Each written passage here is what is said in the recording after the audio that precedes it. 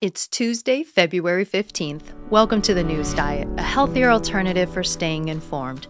I'm your host, Michelle Carroll. Today, I'm going to talk about the Super Bowl winners, the Los Angeles Rams, the latest on Russia and the Ukraine, and also the conversation around banning Congress members from trading stocks. Let's be informed so we can get on with our day.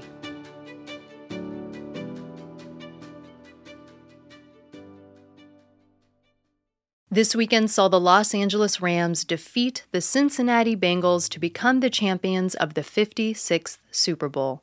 Final score was 23-20 and came down to the last few minutes of the game where the Rams scored what ended up being the winning touchdown. The last time the Rams won the Super Bowl was 22 years ago in 1999. The victory was a first for many on the team, like head coach Sean McVay, who is now the youngest coach to have won the Lombardi Trophy at age 36. It was also a first for quarterback Matthew Stafford, wide receiver Odell Beckham Jr., left tackle Andrew Whitworth, who also happens to be the oldest player in the NFL at 40, and also wide receiver Cooper Kupp, who also took home the MVP award. Here's Coach Sean McVay talking about the team. You have so many guys that have grinded for so long, and now finally they're seeing football from the mountaintop. Odell, 8 years. Matthew Stafford, 13 years. Andrew Whitworth has been in this game so long. That guy over there was actually in college. What does it mean for you to be able to coach these guys to a championship? It's so special. I think that was the greatest part about this team. They play for one another. You want it more for somebody else than yourself. The Whitworths. How about Eric Weddle? What a story that is. And I know he messed his pec up good and fought through that like a warrior today. Stafford, to see all these guys, I mean, I could go on about the guys, but those guys that you mentioned in particular, Chris, they're so special. It's why you get into coaching like that. Talk about the toughness of Stafford. A few other notable moments from the game was the halftime show starring hip-hop and rap legends Dr. Dre, Snoop Dogg, Mary J. Blige, Eminem, Kendrick Lamar, and 50 Cent. You also had receiver Van Jeffries' pregnant wife leave the game early to deliver their child, and also safety Taylor Rapp proposed to his girlfriend at the post-game celebration. Throughout Los Angeles, fans celebrated and fireworks could be heard in most areas. There were reports of some destruction and rowdiness in downtown LA, with fans taking to the streets and holding up traffic, some cases of climbing on vehicles, and even spraying graffiti on them. So this is the end of the NFL season until the next one starts in September. There's still no actual movement with the Russia and Ukraine conflict, but all sides are fully engaged, pretty convinced that something could happen any day now. Russia has now amassed around 130,000 troops on several Ukraine borders, which has prompted Ukraine allies like the US and much of Europe to start building a defense by sending over troops, weapons, and other reinforcements. They're also advising officials and other foreigners in the region to flee the area for fear of an attack. Russia is saying that these moves are an overreaction and are causing the tensions to rise unnecessarily. But it looks like the West isn't taking any chances with so many Russia resources building up so close to Ukraine. All last week and over the weekend, top officials from the US, Ukraine, Canada, France, and Germany have been traveling to and from each other's countries, meeting with those in Ukraine and even President Putin himself to try to de-escalate the situation through diplomatic means. But it doesn't sound like there's much progress through this route. Russia wants assurances that the Western military alliance, NATO, will stop its expansion in Western Europe, which would put it right on Russia's border.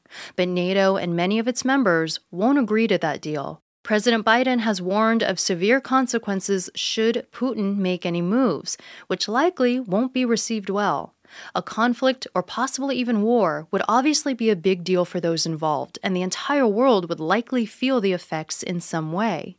Officials are working overtime to see that this doesn't happen. Proposals for banning members of Congress from buying and selling individual stocks is starting to grow support from both the public and also from lawmakers from both sides of the political aisle. Recently, a spotlight has been pointed on the fact that several members of Congress were performing exceptionally well with their stock market choices. Buying or selling the perfect stocks at the perfect time has made many of them very wealthy in profits, which many consider particularly suspicious considering that these lawmakers are often in positions to receive information that the public can't, which, if true, would be insider trading. Lawmakers create policy around many of these companies, know many of the high-level figures within them, and can also be exposed to information about industries and markets that can benefit them in their investment decisions. For example, Senator Jon Ossoff reportedly made millions last year after selling stock in order to instead invest in virtual working company Citrix, about 1 month before pandemic lockdowns were put in place and virtual working became rampant. You also had Richard Burr, former head of the Senate Intelligence Committee, happen to sell potentially up to $1.7 million in hotel company investments around the same time, which obviously were hit hard by the restrictions. And then you also have Speaker of the House, Nancy Pelosi, whose family has made millions in exceptionally well-timed technology investments. There's already some existing legislation to combat this. There's the Stock Act that was passed in 2012 that prevents lawmakers from using insider information in their investment decisions, but it's hard to prove if they've been in violation. So now, there seems to be a growing call on an outright ban while members are serving their terms. Most proposals seem to be focused on individual stocks, still allowing for mutual or index funds or blind trust investments. But there's a range on the details. For example, some want to ban spouses and maybe even dependents of the Congress member from trading, while others don't. And then there's a range on what the punishment for violators should be. Some are saying it should be up to $50,000. Others are saying that it should be the equivalent to that member's congressional salary. And others are saying $1 million and time in prison. Also, some are calling for the ban to extend beyond Congress to include the Supreme Court, the Justice Department, and the Federal Reserve. The issue has become surprisingly bipartisan, garnering support from all sides.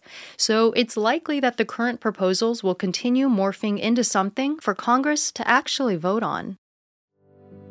It's Tuesday, February 15th, and you've just been informed.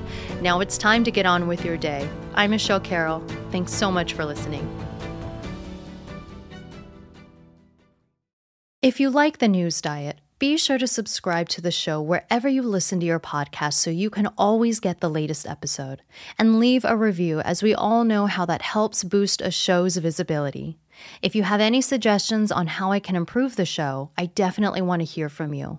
I want the News Diet to be as valuable as possible for you, so if you feel compelled, please feel free to reach out to me on Twitter or Instagram @thenewsdiet or directly to my email, feedback@thenewsdiet.com.